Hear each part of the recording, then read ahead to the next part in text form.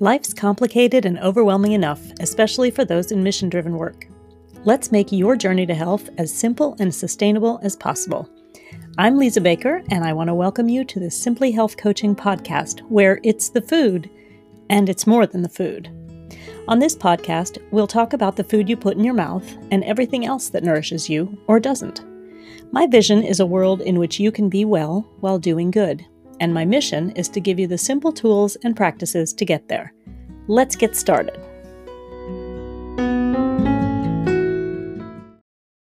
Before we get started, I have two invitations for you. First, the deadline for my Eat Your Way to Health group coaching program has been extended until October 16th of 2020. And thanks to a Michigan Small Business Restart grant, you can apply for a scholarship for this program. The program is for women who are facing or are already in burnout in mission-driven work to make the world a better place, whether that's outside the home, from home, or inside the home. This program is for everybody. It's not about weight loss, unless you want it to be. It's about loving the body you're in and bringing it back from burnout, meeting your own obligations, and doing your best work in the world. I recognize that historic economic inequality exists, and it's particularly oppressive for marginalized women. And I know that health coaching is often viewed as a high-end, prohibitively expensive offering. One of my missions in life is to change that perception and the reality. I especially encourage all of my sisters who identify as Black, Indigenous, and people of color, or as part of any other marginalized group, to reach out now to see whether the program is a good fit, whether you think you have the resources to pay for it or not. If you've ever considered health coaching, and it seems like more and more women are in these times of plague and chaos, now is the time to apply for the program, and if you need it, for a scholarship as well. The deadline to apply has been extended until October 16th, 2020, and the link to the application is in the show notes. And second, the next Foundations of Wellness for Women virtual workshop is coming up on Friday, October 16th as well. The topic this time is your mindset, asset or liability. You can find the registration link in the show notes.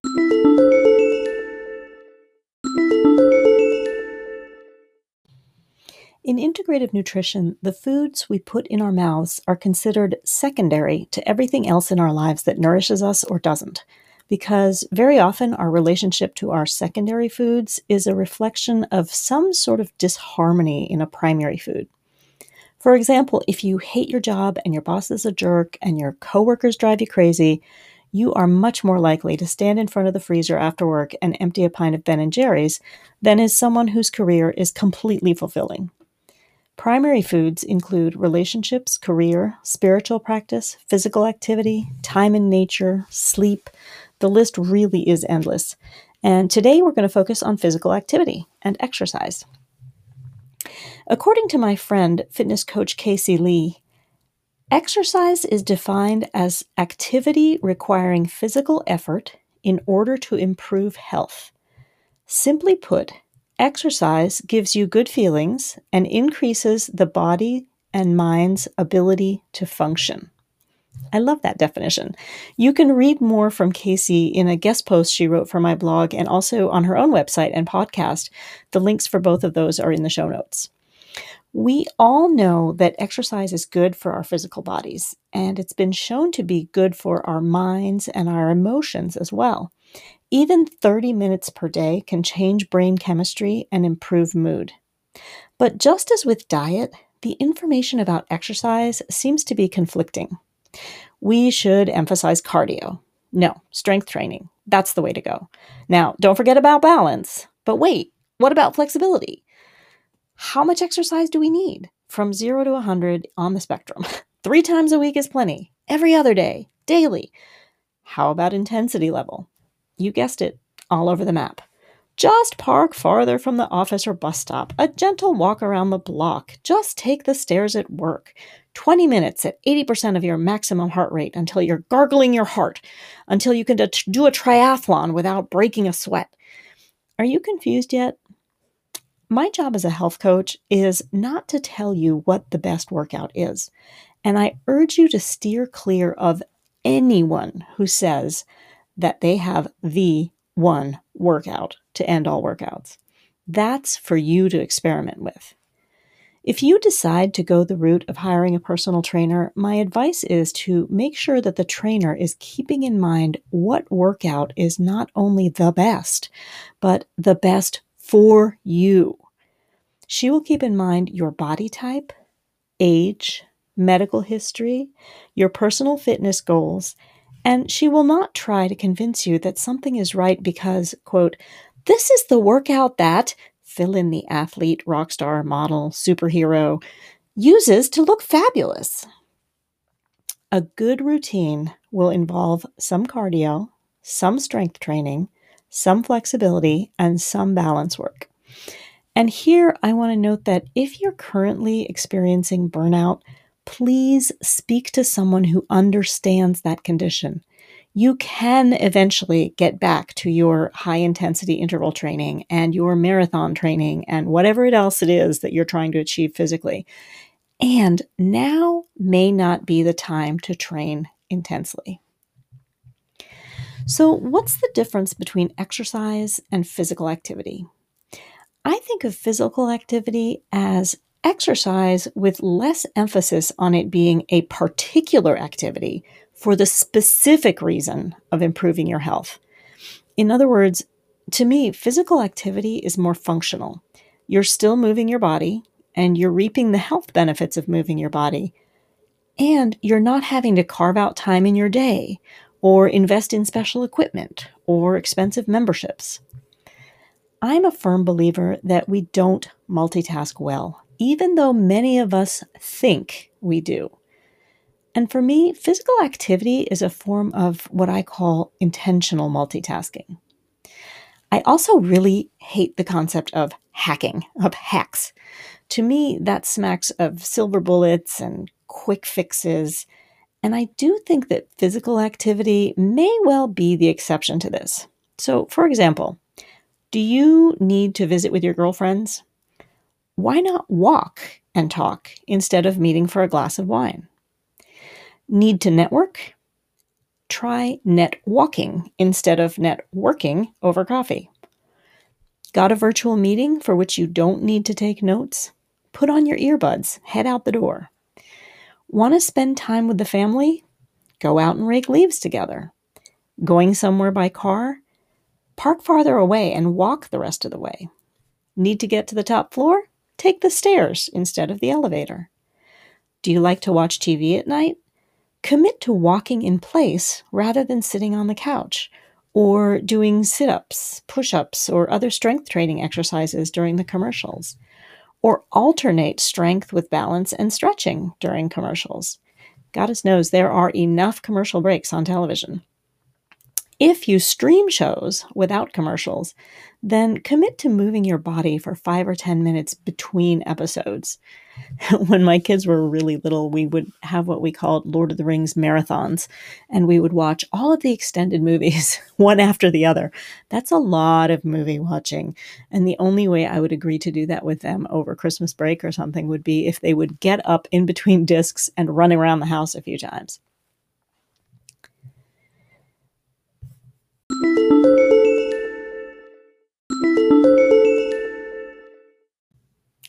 I work with a lot of women who claim they don't like to exercise, or they think they don't have the time, the equipment, the financial resources, the skills, the knowledge. I even had one client who told me in our first session, don't even think about telling me to go to the gym because that's not going to happen. Fine, I said, I can work with that. For whatever reason, a lot of us have it in our heads that we don't like to move our bodies, or that it's difficult or boring or expensive or time-consuming. And I think what we actually have is a lot of mental barriers to exercise, not necessarily to physical activity. I've also identified two major blocks, and these apply not just to physical activity. These two expressions are huge triggers for me, and if you work with me as a client, you know I will call you out on these if I ever hear them coming out of your mouth. The two expressions are I should and I used to. And I want to talk a little bit about why that is. Should is dangerous because it very often points out expectations that others place on us or that we project others are imposing on us. And expectations that go unmet are really just resentments waiting to happen. Should is often a good indicator that we are comparing ourselves to someone else's perceived standard, one that is not suited to our own uniqueness. So, frankly, I like to say that should is just another dirty word that starts with SH. You've probably heard about the epidemic of quote unquote compare and despair that social media can trigger. We look at others' feeds and we think we don't measure up. And we don't think about the fact that most of what people are posting on social media are just the good parts of their lives. Very few people are completely authentic in what they're posting. But someone else we often unknowingly compare ourselves to is our younger selves. Have you ever thought after doing a race, well, of course she beat me. She's 30 years younger. And then the next instant thought, ugh, I used to run the 5K and now I'm walking? I'm only 50. I should be able to run it still. Integrative nutrition is based on the principle of bioindividuality, that we're all unique, and therefore what is right for someone else, whether it's diet, career, relationship, physical activity, etc., may not be right for you. And I like to add a corollary for my clients. What's right for you right now may not be what was right for you in your 20s, 30s, and even 40s. We get very invested in particular diet and lifestyle choices, and we cling to them fiercely, even when they no longer serve us very well. Releasing those choices and experimenting with new ones are often the key to improving our health. So used to is just as dangerous as should, because it's most often pointing out that compared to our younger self, we're coming up lacking. As a simple exercise to track how often I should and I used to cross your lips or even your mind in a day, how often are they immediately followed by a sense of heaviness, dissatisfaction, or even despair? An equally simple adjustment to make is to say or think, I choose to, in place of those phrases. It may seem a bit ridiculous, and there's actually evidence that we can change our mindset just by changing our words. In this case, if you cannot wholeheartedly say, I choose to, you give yourself permission to choose otherwise, to choose what's right for you right now, rather than what someone else, including your younger self, thinks is right for you. And having a choice feels significantly lighter. I'm certainly not an expert on physical fitness, and I've made my own fitness journey. From total non-athlete, let's just say it's a good thing that phys ed was pass-fail at my school, to being very fit at 55.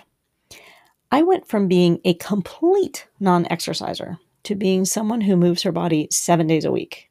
And if you want to achieve that, get a dog. Kermit is my personal trainer and accountability buddy, and I just know with him around, I'm going to be moving every day. Now, not exercising is unthinkable. I'm much healthier and happier, and those around me benefit from that vitality. And they also know to stay out of my way if I haven't moved yet.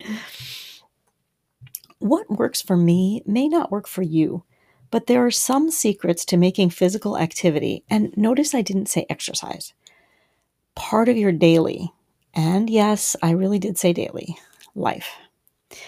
I want you to think about the who, what or how, when, where, and why of moving your body. So, who? Do you like group fitness activities? Do you like having one or two workout buddies? Or do you prefer to work out alone or with just one physical trainer? Group activities are great if you like to mix activity with socializing. Having one or two people to move with you adds an element of support and accountability if you lack that self-discipline. Those who move alone really need to have a level of self-discipline and accountability that many people lack. The what and how. Find an activity you love. If you hate spinning, don't force yourself to do it just because everyone does it. Committing to something you dislike is a surefire way to make it feel like an obligation rather than a joy. Think about what you loved as a child: running, dancing, riding a bike, and add that back to your physical activity, or try something completely new. Mixing it up is often the way to go because it keeps boredom at bay. When? Find a time that works for you.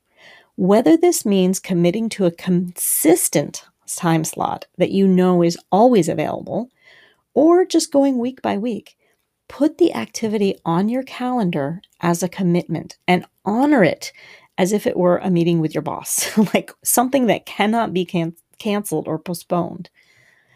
If you're training intensively, make sure to add in some days of rest.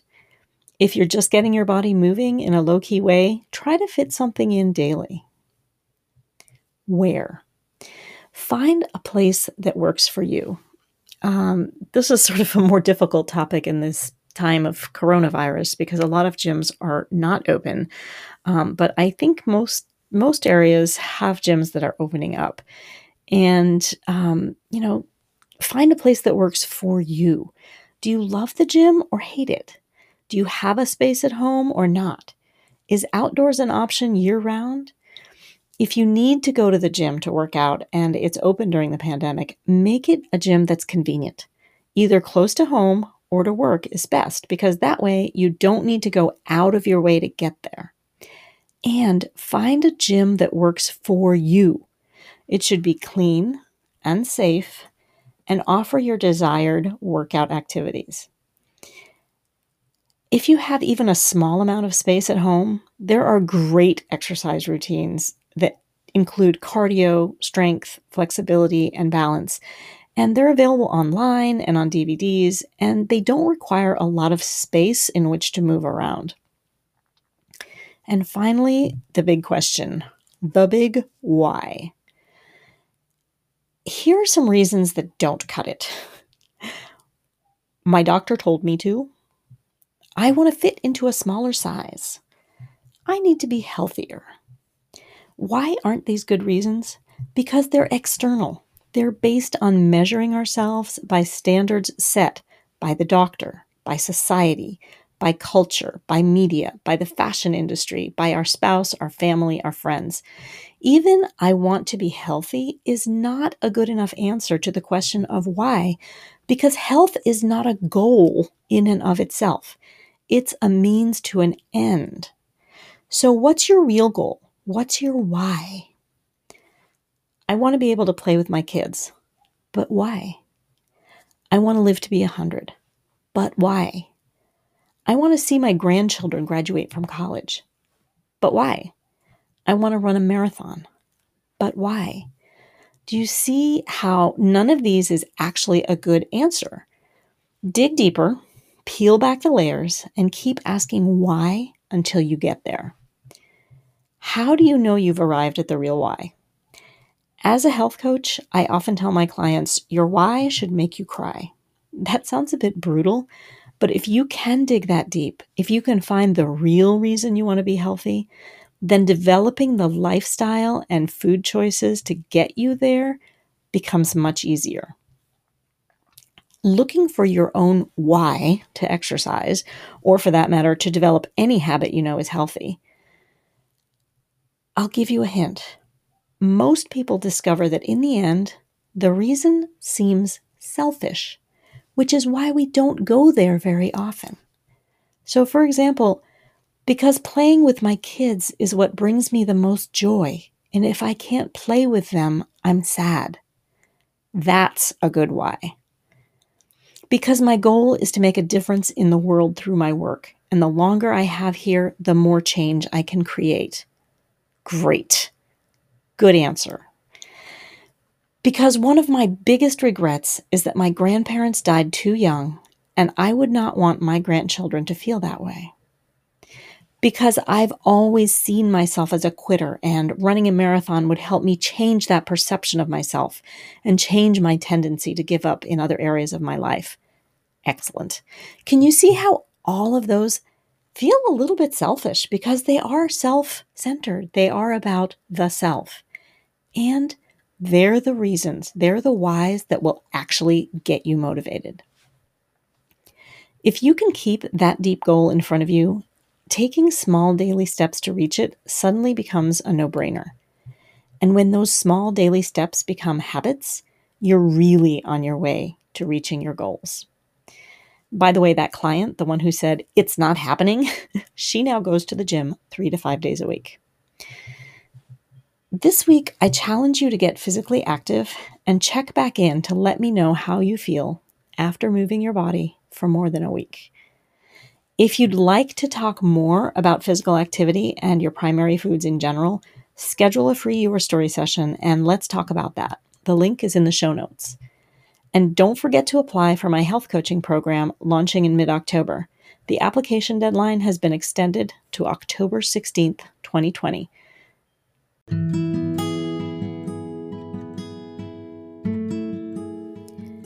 Thanks for listening. Let me know your thoughts about the episode and share your biggest takeaways and aha moments. You can send me a voice message directly through Anchor, as well as some of the other listening platforms. Please be sure to rate, review, and subscribe to the podcast in your listening app so you never miss an episode. Love the podcast? You can support it with a donation directly from the podcast homepage in most listening apps. And if you'd like to know more about my work, visit my website at simplyhealthcoaching.com.